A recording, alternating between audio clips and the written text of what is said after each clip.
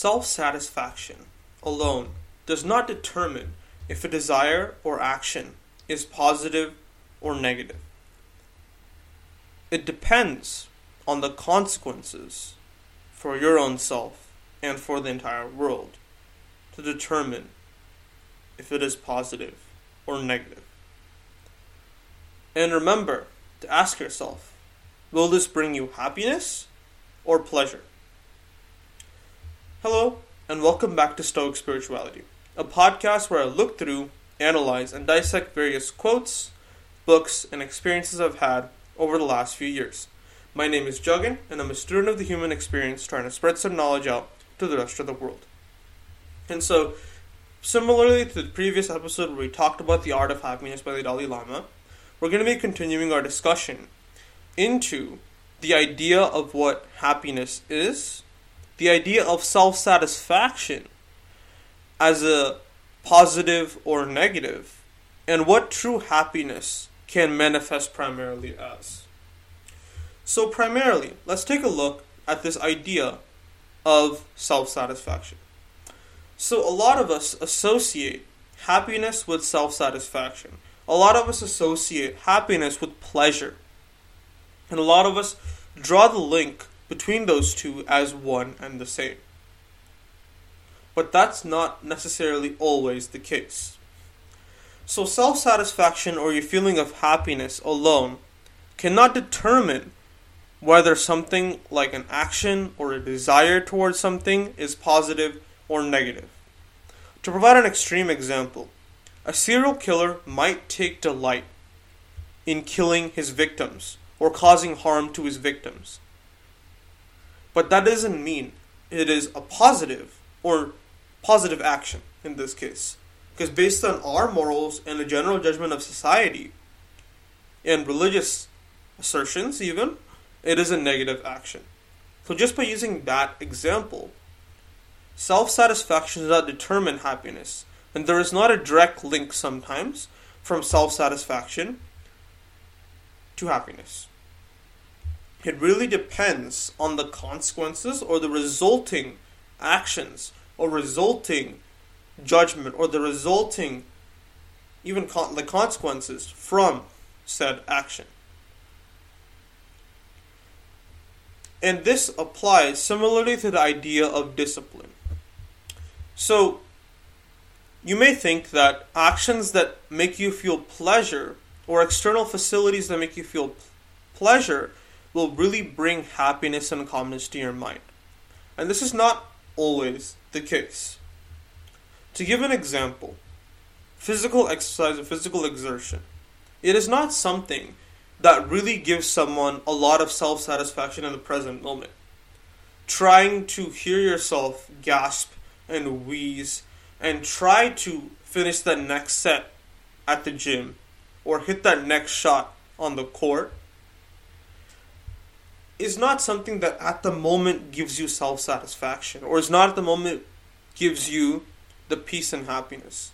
It's more of the time after, the reflecting upon it, the energy and happiness you feel post-workout is what gives you the sense of happiness. And so bringing calmness to your mind is not something that can be done through pleasure solely. It requires inner discipline and an understanding, an allowance of interpretation of external factors in a positive light. And an allowance for your own self to see things in a more positive manner, to allow yourself to experience contentment and happiness even when things are not going right. To make a link with Think Like a Monk, something that one of the monks had told Jay when he was on a train meditating is that he asked the monk, or told the monk rather, that he would rather go outside and wait till it's calm at a train stop to meditate. And the monk responded, "What happens in real life?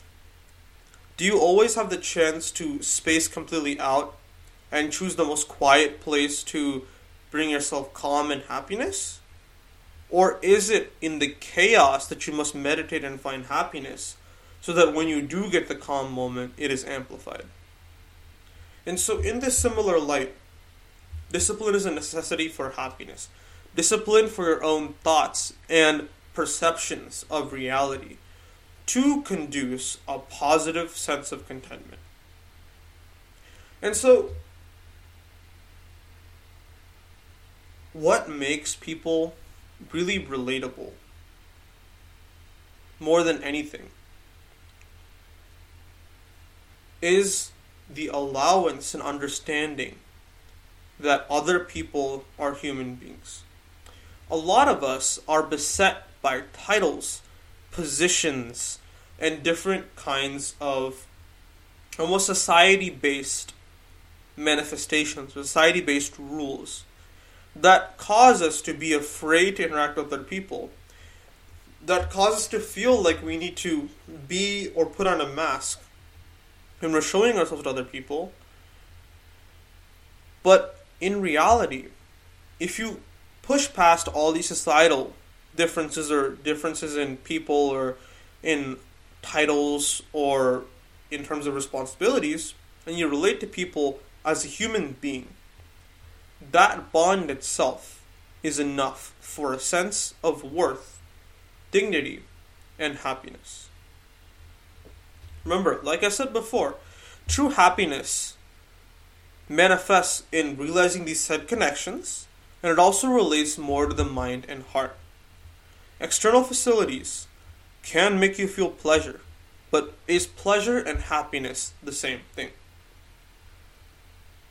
True happiness, dependent on physical pleasures, is unstable, and those really don't match up for the long run. Because physical pleasures will give you the spike of dopamine, but it will also carry the same weight of the dopamine receding and ending up in a lower state than before. And so the question you want to ask yourself before indulging in anything that you think will give you happiness is to nuance yourself and ask yourself the true question and be honest with yourself of whether a certain action will bring you happiness or pleasure. Pleasure being temporary spikes of dopamine with a corresponding decrease in the same dopamine levels, one that does not last for extended periods of time, versus happiness or contentment, which is based more in doing things that are more long-lasting and more contentment providing. And the last point is that moving towards happiness makes us more receptive to the joy of living. Not pleasure, but happiness. Because pleasure is very volatile. It can swing like a pendulum in one direction or the other, especially post-pleasurable activity. But happiness has the effect of being long-lasting and enjoyable. And that relates more to the mind and the heart. Thank you so much for listening to this episode on the benefits of happiness, the cultivation of inner discipline to achieve said happiness, and the differential between happiness and pleasure.